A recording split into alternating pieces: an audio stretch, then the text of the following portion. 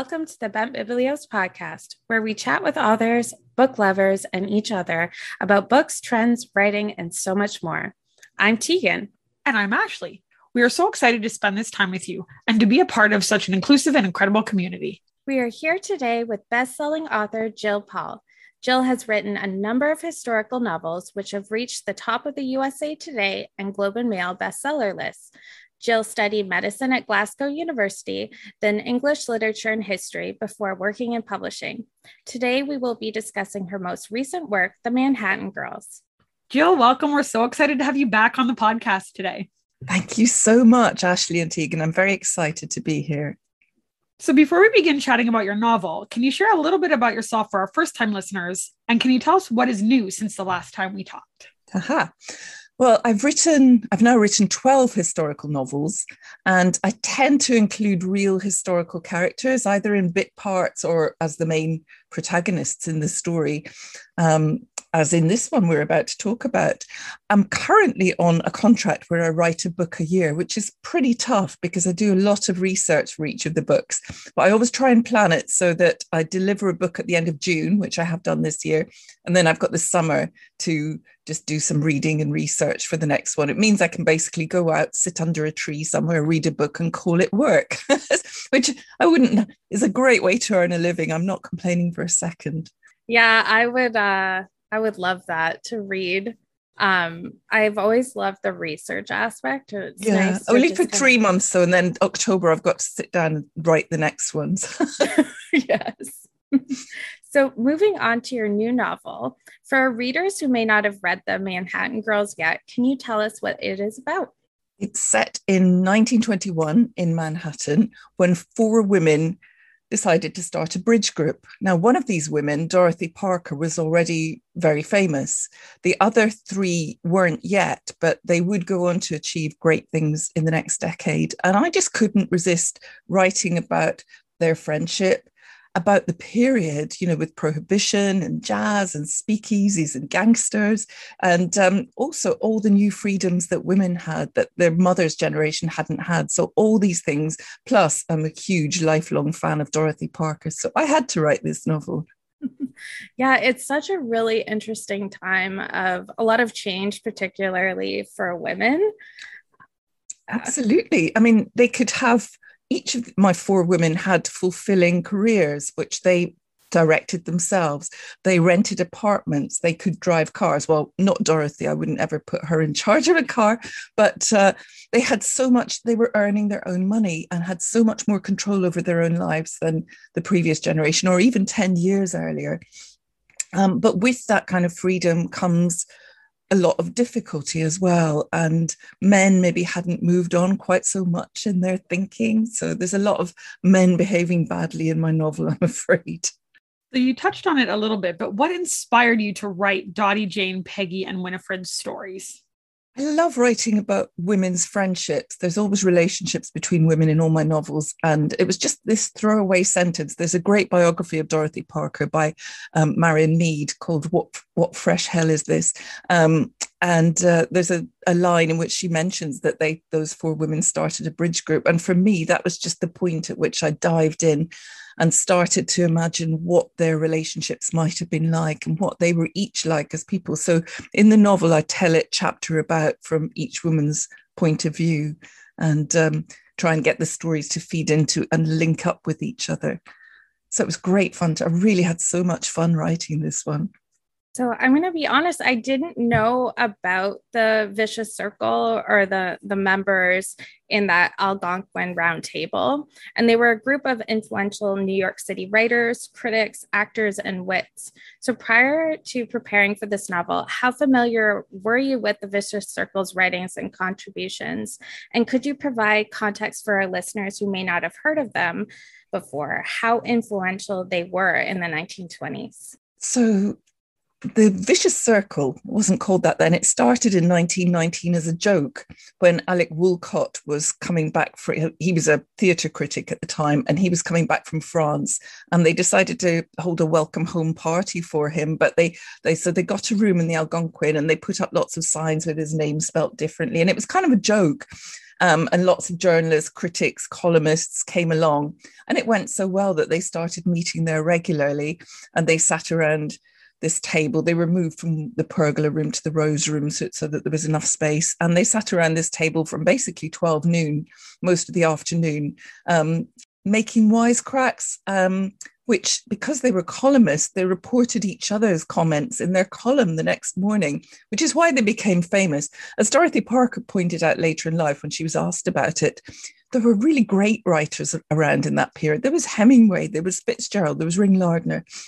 None of these men went on to remain particularly famous later. They were only famous because they were self-aggrandizing each other. They were building each other up by reporting in their columns.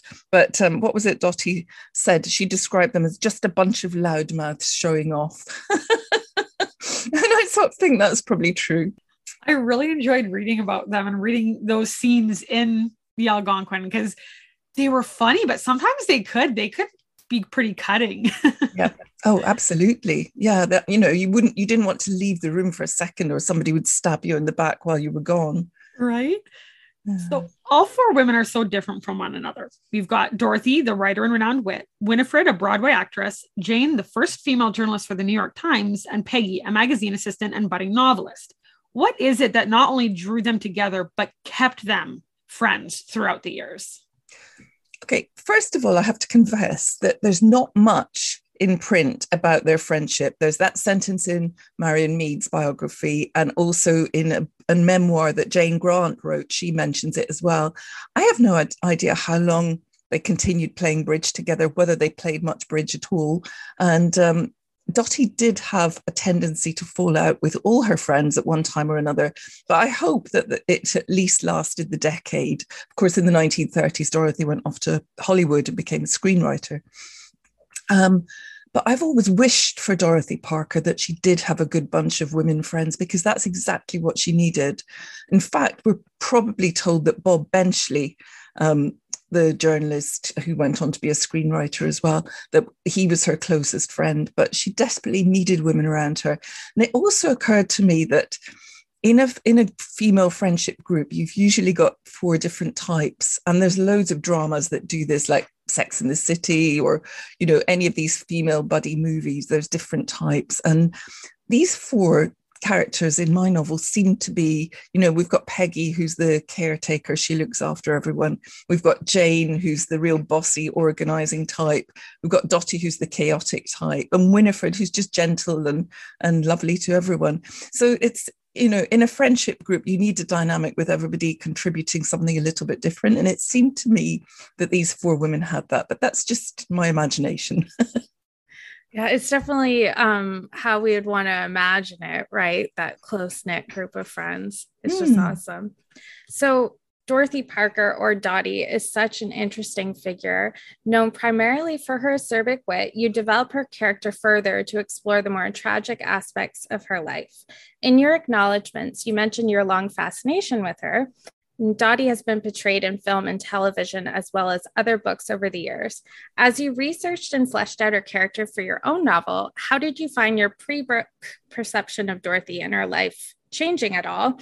Like, how did she evolve for you? I always knew she was this wonderful wit and wordsmith.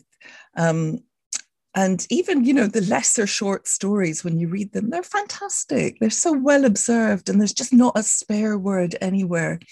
I also knew, because I've been fascinated by her for a long, long time, I knew that she was very fragile. I knew there had been suicide attempts. So I was aware of these 2 sides of her. What I hadn't quite taken on board until I still started really digging down was quite how much she was drinking. Now, she started the 1920s, she started Prohibition, not really caring that much about alcohol, not liking the taste particularly. She could have one gin daisy she liked then and make it last all evening. And gradually through the decade, this was creeping up, and she was having hangovers. And, it was partly the breakdown of her first marriage that with her alcoholic husband that kind of pushed her into it. But it was a place that she was quite happy to be, and she continued drinking heavily for the rest of her life. So that was something that I learned about her. And also you realize that although she's got this fragile front, she must have had a real core of steel as well to achieve everything that she did achieve, despite the problems that she was up against, despite the very difficult childhood she'd had, and the alcohol she was consuming, which at that time was more or less pure ethanol made in somebody's bathtub. So yeah, I think she was stronger perhaps than she's sometimes portrayed. I didn't know anything about Dorothy Parker before reading your book, and now I'm intrigued. So I'm definitely going to look up that biography that you mentioned. And the short stories, there's the well-known ones like Big Blonde, but even just little stories, it's a tiny turning point moment in her characters' lives, and she captures it perfectly. It's a real window into that era. I'll definitely have to look those up too then. Mm. So the characters in this book are also vibrant, complex, and interesting. Which character do you identify with most? And which character would you most like to co-host a party with? Such a great question. I suppose I'm, if we're talking about types in a friendship group, I'm the kind of Peggy type because I write novels. I really like observing other people's relationships and the dynamic of what works and doesn't work. And that's part and parcel of being a novelist. And I kind of look out for my friends a bit. So probably Peggy's closest to me. But in terms of co-hosting a party, I would say any of them except Dorothy, because she would have turned up. She wouldn't have done any of the work. She'd have turned up drunk at 4 a.m., bringing a handful of other people with her. And she'd have been useless as a co-host. But any of the other three would have been great. See, I'm like, Ashley will start nodding her head. Like, I'm not the most organized person. Like, I really have to work hard to be organized. And I do my best in my day job, but like at home, everything's last minute procrastination. So I would want Jane to be like, on my Jane would sort you out. Yeah. Yeah, she would. How about you, Ashley? Who would you co-host a party with?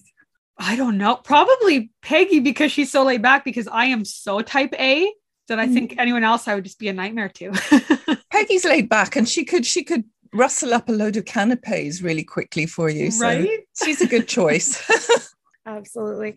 So the character of Alec Volcott, he infuriated me. So well done. I realize this is your fictional version of the real critic and commentator, and that in order to create a three-dimensional character, you'd have to expand beyond the known. During the writing process, how did you navigate respecting the historical figure and developing a more complex character?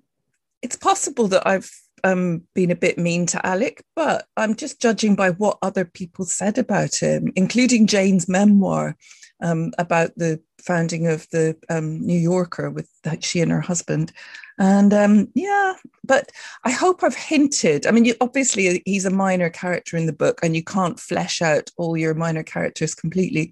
But I have hinted, I hope, that he has a very conflicted sexuality, that although he sounds unpleasant and bitchy, he has crushes on women, but he never actually has a sex life or a romantic life of any type.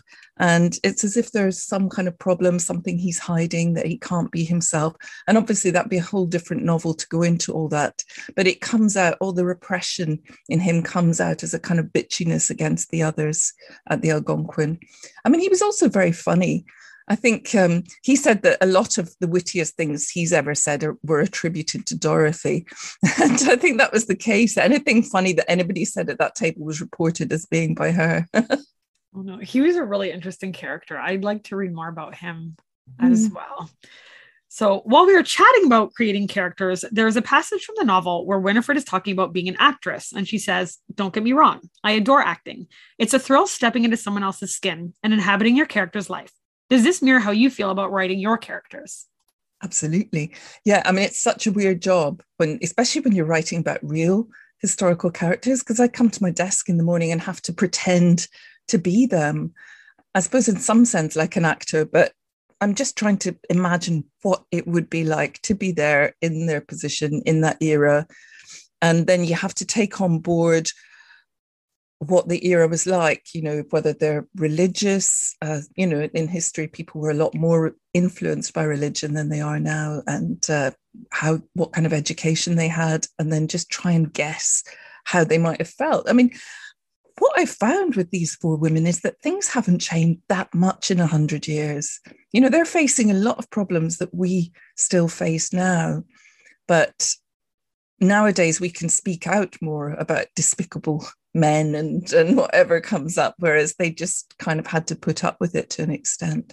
But they had the same problems, yeah.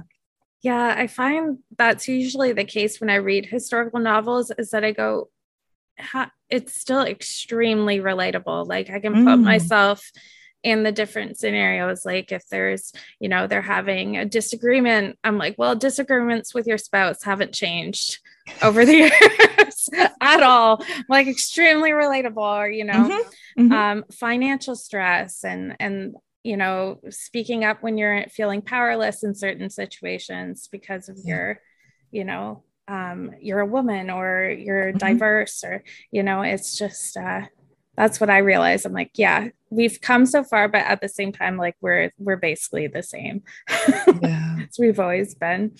So when discussing potential new acting projects, Winifred mentions not wanting to get typecast.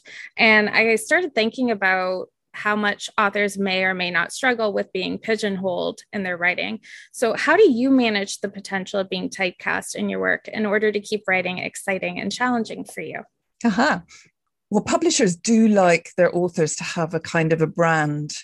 And I suppose my brand at the moment is writing historical novels that include real historical characters in them, which is a brand that I don't mind at all, because that's the kind of book that I want to read. So I'm quite happy to be writing it. But I keep it fresh and interesting for myself, and much more hard work for myself, because I jump around from period to period. I'm not doing a trilogy where I just have to do the research once and then write 3 different stories in the same period. I mean, I jump from country to country and period to period. I mean, all in the 20th century, and I suppose the first half mostly. Oh no, I go up to 1970s in Jackie and Maria, but and I have gone back as early as the 1850s.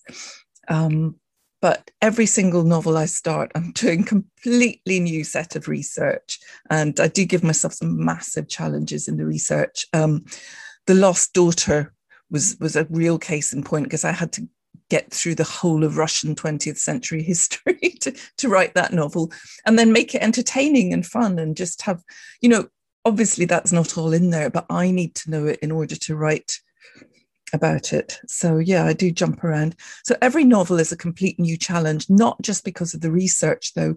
It's, you start out with an idea in your head and a little panicky feeling, can I actually make this work? Because you've got to come up with a gripping idea and get your reader to invest in it and keep hold of them, so that they're not going to walk away at page 50 or page 100. So that's something that you have to judge, and then you have to bring it to a conclusion that feels satisfying.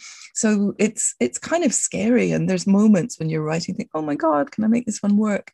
So it never feels stale. Every novel has its own challenges. And also, I mean, I feel very strongly that there's no point in keeping going if I can't try and improve a little bit each time.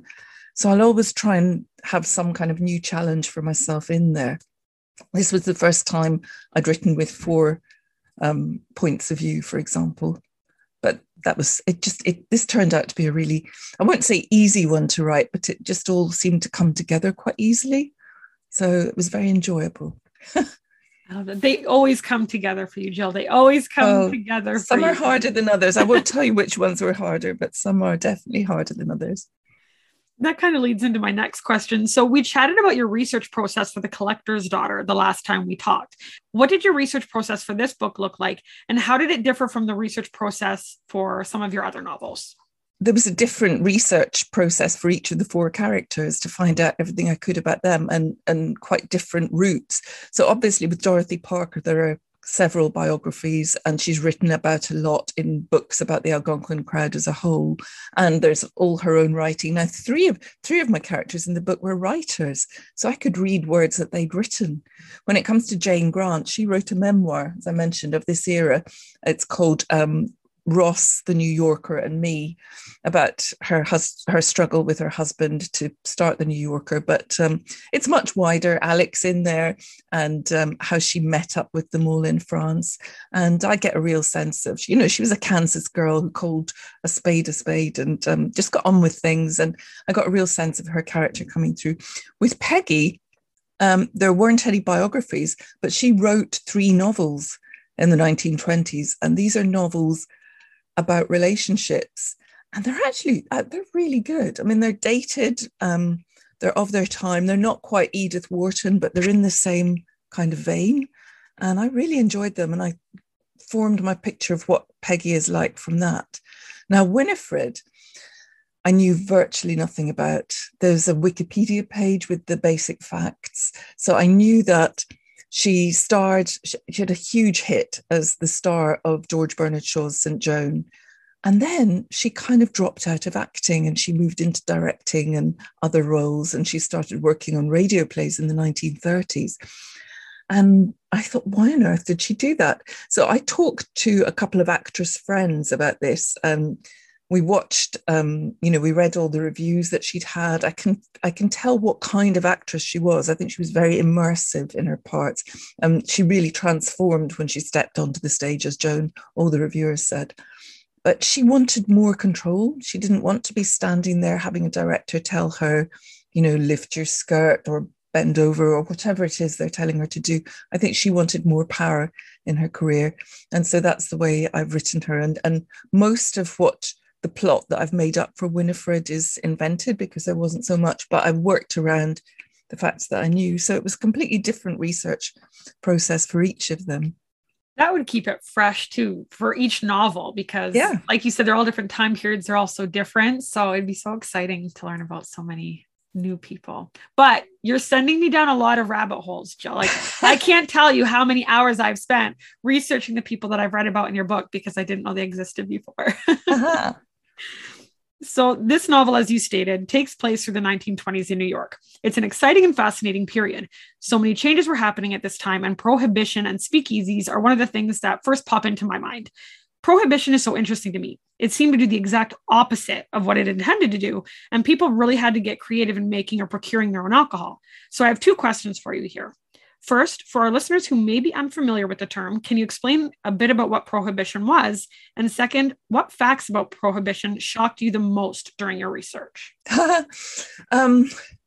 So in response to campaigning by the temperance movement, various different temperance movements, in 1919, the 18th Amendment to the US Constitution was passed, which banned the manufacture, the transportation, and the sale of intoxicating liquor. And it came into effect in January 1920. So you were still allowed to drink that liquor, but you weren't allowed to buy it or transport it.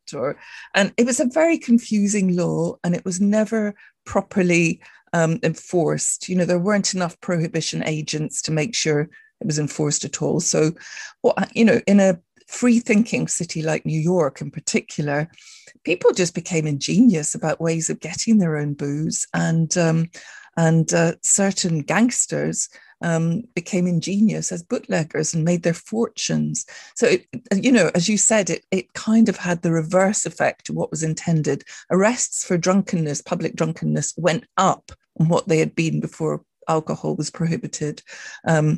These gangsters that, the temperance movement thought that were around the alcohol movement, they became so rich from it. And, it laid the foundations for the big organized crime families of the 20th century, that all these people had so much money. So, the other thing it did, it turned law-abiding, normal citizens into criminals. And, once you've ignored one law by sneaking in lots of bottles of Hague for your dinner party, then maybe you go on and you just think, I'll just break a couple more laws. So it's a really bad thing in society to have a law like that they can't enforce and that people are not going to respect. So as a social experiment, it was a big learning curve, certainly. Kind of reminds me a little bit of like when I'm I've seen on like TikTok and Instagram posts where people bring their dogs onto a subway, but they're not supposed to have them on the ground. They're supposed to be able to, they have to be small enough to be carried, but then they're getting these really like interesting creative ways of carrying their dog, like this massive like dog on like a little like bag that has like the legs cut out so they can have their dog on. Like people will always find out ways. If the rules are silly, they'll always find a way around it. Yeah. Crazy. I mean, it's great for inspiring creativity, right? So let's talk more about speakeasies and illicit booze for a second longer. Like Ashley, I also went down a rabbit hole of research, and I was looking up Arnold Rothstein. He is so fascinating. He did a lot of questionable things, but he was very fascinating in terms of that time period and who he kind of took under his wing and trained. And so after Jane meets the famous crime boss and racketeer, it made me I just looked up all of these different people, and I'm just glad I had to stop myself for a little. I was like, okay, I need to actually get this outline to Ashley. So I stopped. So what interesting bits about these famous gangsters and bootleggers didn't make it into the novel? Oh, loads. I mean, I think they just must have been very terrifying people personally. You know, the kind that, you know, they make the hair stand up on the back of your neck. They've only got cameos in my novel, so I haven't really attempted to go into any depth about them. But Arnold Rothstein was incredibly wealthy already. He was a millionaire in this period, in a time when being a millionaire meant you really, really had a lot of money. He's said to have fixed the World Series in 1919 by getting, was it the Red Sox to throw the game? He certainly was involved in horse race fixing, where, you know, he arranged that a jockey was going to throw a race and he put lots of money on the favorite that he wanted to win. He was married, but he dated lots of showgirls and actresses. So when I had him chasing after Winifred, that certainly was something that he was doing in that period. And and he died in 1928 over an unpaid gambling debt. He'd been in a high stakes poker game and refused to pay up at the end because he thought the game was fixed. And didn't get away with it. This was another problem with prohibition, was that when the amendment was overturned and you could drink again, all these bootleggers had to find another way to earn a living.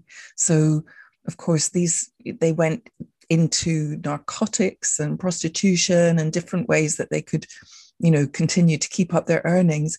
But they were nudging up against each other's territories. So there was quite a lot of inter-gang organized crime warfare after the end of Prohibition, which once again, I'm sure was not the result that the temperance movement were hoping for. Yeah, good intentions, I suppose, didn't really go the way they wanted. So when I think of a flapper, I'm not going to lie to you, I usually think of really bad Halloween costumes and like the Great Gatsby's, Daisy Buchanan. However, as a subculture, they represented a different mindset and way of life for women. They had so many more freedoms due to automobiles, contraception, and previously unavailable career opportunities. And as stated in the novel, women were on the cusp of change, partly because of the war, partly because more of us were working. And it means we were inventing new rules as we go along. Based on your research, how do you think Dottie felt about flappers, and how do you think they should be understood today? I don't think she ever used the term. I mean, flapper was a derogatory term used by the older generation, who were scandalized by these women whose hemlines kept creeping upwards and who went out dancing and drinking and smoking, women smoking. What a shock to the older generation.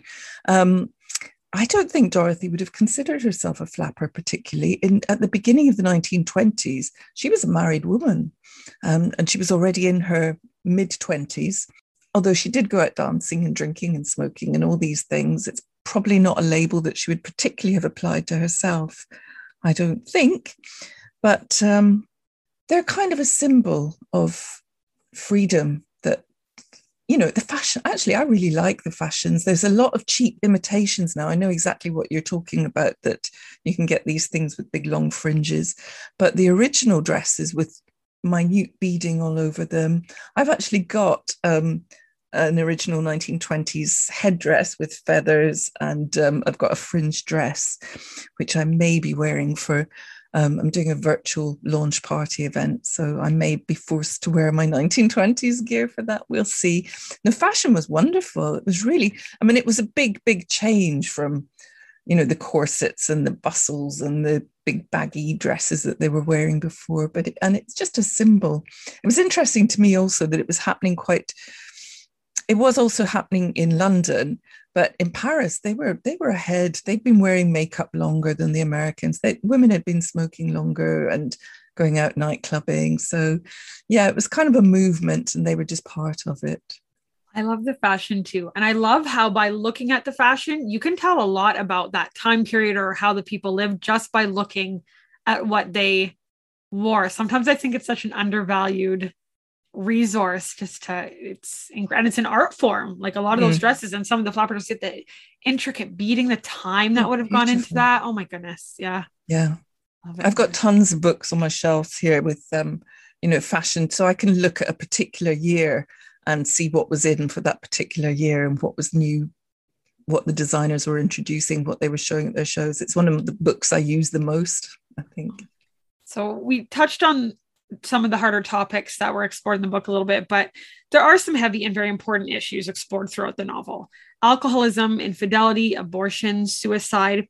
These topics can be hard to write about realistically and respectfully. You execute this perfectly, not only exploring these issues in real and respectful ways, but also depicting the complexity and gray area surrounding these things. You humanized these situations and really showed the raw emotions that people feel. What are the challenges of writing tough topics, and why do you feel it is so important to do so? Oh, thank you for that.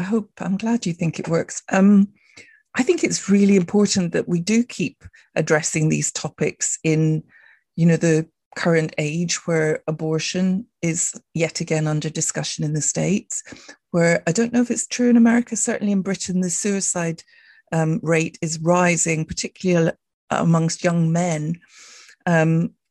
Alcoholism is around as much as it ever has been. And we have to keep discussing these things. They're just part of society. When I introduce them in my novel, I'm not making any moral judgments at all on anybody who does any of these things. What I'm trying to do is to get inside my characters' heads in the era and think about how they would have been feeling about it. And for Dorothy to have an abortion at that time, and she was brought up Catholic as well, remember, it would be kind of very devastating, I think. More so perhaps than, I think it's devastating for women at any time to have to make that decision. And I just wanted to try and figure out what she might have been thinking when she did that. That was one of the goals of the novel. And the alcoholism thing, as I said, that was one of the things that I had to factor in that I hadn't really thought much about in her character before I started writing, but it's clearly there. And particularly when you read biographies on to the end of her life, she was just packing it away big time. And when I'm writing from her point of view, it's very hard to write from the point of view of a drunk person or a hungover person. that was part of the challenge. But yeah, no, absolutely, society's got to keep having these conversations and opening those doors and thinking about them, for sure. I definitely agree with Ashley. Like, you did it all so beautifully and respectfully. And I just felt like it was really nuanced, where, you can understand her perspective and the turmoil and just the trauma of it. But as well, like why she would have perhaps gone to being more of an alcoholic because she's just trying to survive. I think a lot of these people after the war too, they just went through such an experience, right? Sure. And some people went through awful experiences in the war and weren't affected in that way. I mean, alcoholism is a very complex issue. I think there's definitely a genetic element. Some people have more of the addiction gene. There's a lot of theories about childhood trauma feeding into alcoholism in later life. Some people just, I don't know, there's so many different reasons. And it's something that interests me, because I don't know about you, but I know several people who probably are alcoholic and or have stopped drinking because they can't control it. So it's something that fascinates me. Yeah. And you treat it with such compassion. Like you always there, I can feel it when I'm reading. I would never be judgmental about it. It's an illness. I think it is an illness rather than a weakness. Yes. So you touched on him earlier, Dottie's best friend, Bob Benchley. And at one scene, he gives relationship advice to Dottie, telling her to let the man do the chasing. And when she asks, can a gal just be honest about her feelings in this darn town? He warns against being honest. And I remember growing up as a teenager reading like 17 magazine and trying to figure out if my crush liked me or not and how to attract them. And now we have dating apps where you have to figure out how to market yourself. So my question is, would you rather date during the 1920s or now? I have to say, the idea of going on a dating app absolutely horrifies me. I would be so bad at it. I don't think I've got my self-esteem is robust enough for the kind of rejection you might get in something like that. But fortunately, I've been with the same man for 16 years now. And I always say to him that if we broke up for any reason, I can't be bothered getting another man. I'd get a dog. And that'd be fine. Companionship, that's all I need. But no, I think these dating apps, and I do have friends that are dating on apps at the moment, and I'm just horrified by the stories of what they go through. So I would much rather be dating in the 1920s, so long as I could get contraception, because it still wasn't that easy, and you had to be married, and there were only certain places you could go. But having said that, I think the 1920s you'd get a lot more respect, really, than swipe right or swipe left or however it works. I don't know. It's the app seems so stressful to me. Like I've been married for 11 years and I have said the exact same thing to my husband as you just said. If anything ever happened, I'm out. I'll have cats instead of a dog, but I'm just going to be the crazy cat lady in the corner enjoying that. Yeah. What about you, Tegan? I'm like you. I think I would just have a pet. I don't think I want to deal with that. I guess I was leaning towards the 1920s. Like, I think there would be, with a caveat that I'd probably want to be wealthy enough to have access to, like you said, like contraception and all those things. I'd want to have some of that control to be able to control the narrative a little bit. But I don't think I want to do apps. Absolutely. I mean, contraception was the game changer for women, almost more than getting the vote. I think being able to control your fertility was just absolutely vital in that era. Yeah. And all of that kind of goes perfectly into my next question. So I really enjoyed the exploration of the ups and downs of the marriages and relationships explored throughout this book. They all had such different dynamics and challenges. One of the things that I found particularly interesting to me was the struggle that Dottie was going through in terms of doing what she wanted versus doing what was expected of her in her marriage. In the novel, she reflects that Eddie wants me to keep the house spick and span, transform into a cordon bleu chef, raise a brood of little Parkers, earn lots of money. If I'd read the small print in the wedding vows, I'd have eaten my ovaries before letting him anywhere near me. The expectations that people bring into marriages can be so different sometimes. What do you think goes into creating a happy and successful marriage? These questions. So, I mean, well, you can answer this just as well as me, but I do think every marriage is different in the way that every single person is different. The ability to compromise and the ability to forgive are absolutely crucial. But if I'm giving advice to young people about finding partners, I just say, choose the one that makes you laugh the most. That's always been my advice. If you can laugh together and play together and have fun, then you can more easily get over the little irritations of sharing your space with another person, the socks and the coffee rings and whatever. If you can laugh about stuff, then I think you've got a better chance than most. But tell me, what are your tips on a healthy marriage then, both of you? I would say top is communication. If you can't communicate, everything else will go to the wayside. And now for like my generation and younger generations, I would have to say screen-free time. Do things together that don't involve a screen, and put your phone down when you're spending that, whether it's a relationship with a spouse or a friend or whatever, put the phone down. It's a good one. It's a good one. Mine would be, don't expect them to be a different person than what you marry. Don't expect to want to change them. Go in knowing exactly who they are. And if you don't know who they are, you probably need to date longer. And my second bit would be to always assume good intentions, because, you know, you all kind of have your own stories that are always going through our heads. And then if they have their own version of what's happening in your relationship. So you kind of have to go in thinking I have my story, they have their story. Let's really listen to each other and kind of assume that the other person had good intentions when you're mad at them.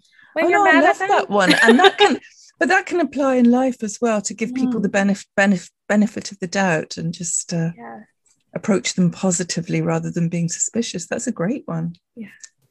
I love this. Like, so we're going to make this a monthly thing. Write in your question. No, I'm just kidding. But Let's do it. I'm up for that. So as we touched on, this book is ultimately an ode to female friendship. Through the good and the bad, our female friends can lift us up, encourage us, or tell us when we are doing something wrong.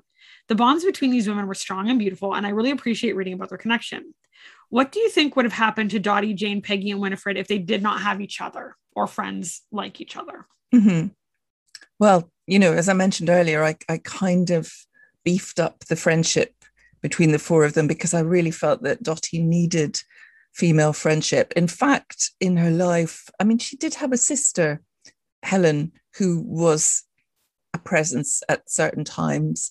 And in the 1930s, she met Lillian Hellman, the playwright, who went on to be a close friend of hers till the end of her life. I don't know how much they saw each other towards the end, but certainly she was around. But mostly Dottie had male friends, and I think that might have been part of her problem. Personally, I think we all women need their girlfriends.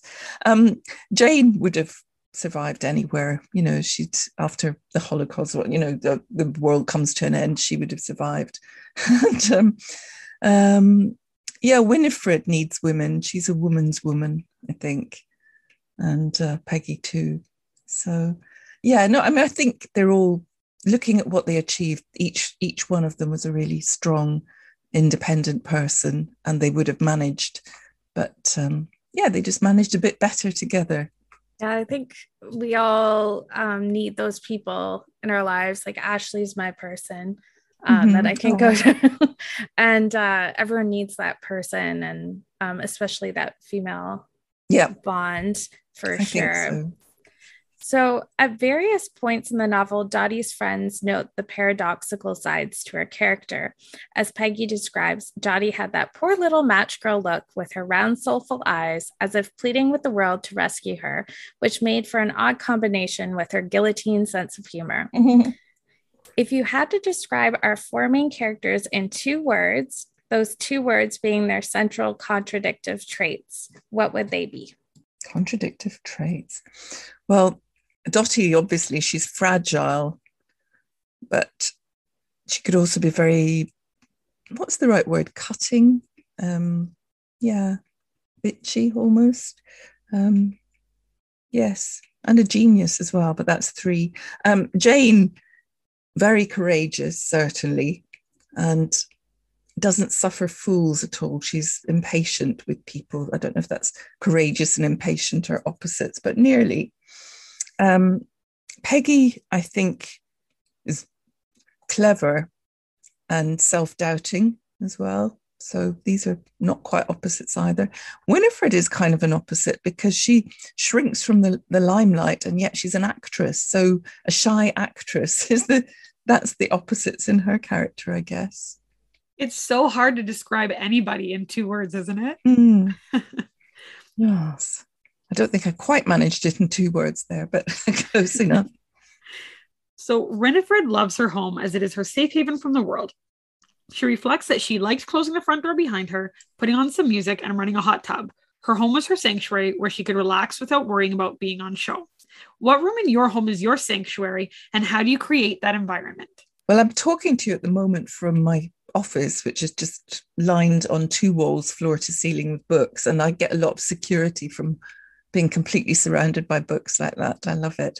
I've also got a little roof terrace where I've got plants and comfy seat and a very nice view. But at the moment we can't go out there because it's so hot in London. We have to stay indoors in front of fans at the moment.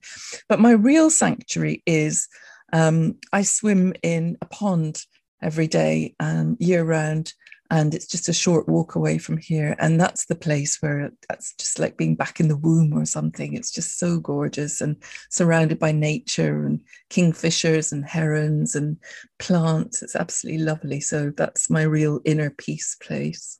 I love that. And I know our listeners cannot see, but your library behind you is so beautiful. It's even got the ladder. Like, it's just incredible. I have a ladder. Yeah, I need a ladder. So there are a variety of drinks mentioned throughout the novel, including pink ladies, gimlets, brandy Alexanders, sidecars, and more. It is only fitting to ask, what is your favorite drink? My favorite drink is champagne and probably Bollinger. I'm not much of a spirits drinker, but my summer drink is the Aperol Spritz, because about 10 years ago, my partner and I went to Venice and I saw people, locals sitting after work in bars having these little flutes full of a bright orange drink. And I asked a waitress to bring me one of them without even asking her what it was. I thought, I need to try this. And it's just so bright and refreshing and delicious that I now have it as my summer drink. And it brings back all these memories of our holiday in Venice as well. I love that. I love the more like refreshing ones too. Yeah.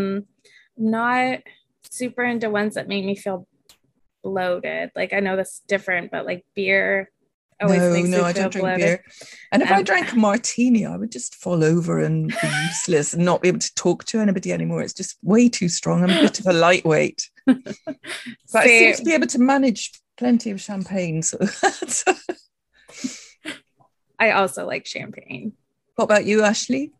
Whiskey. I don't drink very often, but a whiskey sour, like a whiskey sour, is sophisticated. But I can only have one because I don't know how I ever did it in my 20s. I cannot hold any of it now. No, me too. So there are so many amazing places mentioned in the Manhattan Girls that are quintessentially 1920s New York, such as the Gonk, Tony's, and the Savoy Ballroom. If you could pick one place to visit in 1920s New York, where would you want to go most and why? Oh, it would definitely have to be the Algonquin. If I could walk in and have a glimpse and sit down and join them at the table, that would just be the most extraordinary experience. I haven't been there yet.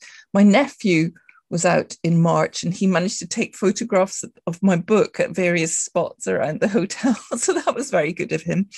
And I've promised to take my editor for a cocktail at the Algonquin next time I'm in New York, but I don't yet know when that will be. I hope it's soon.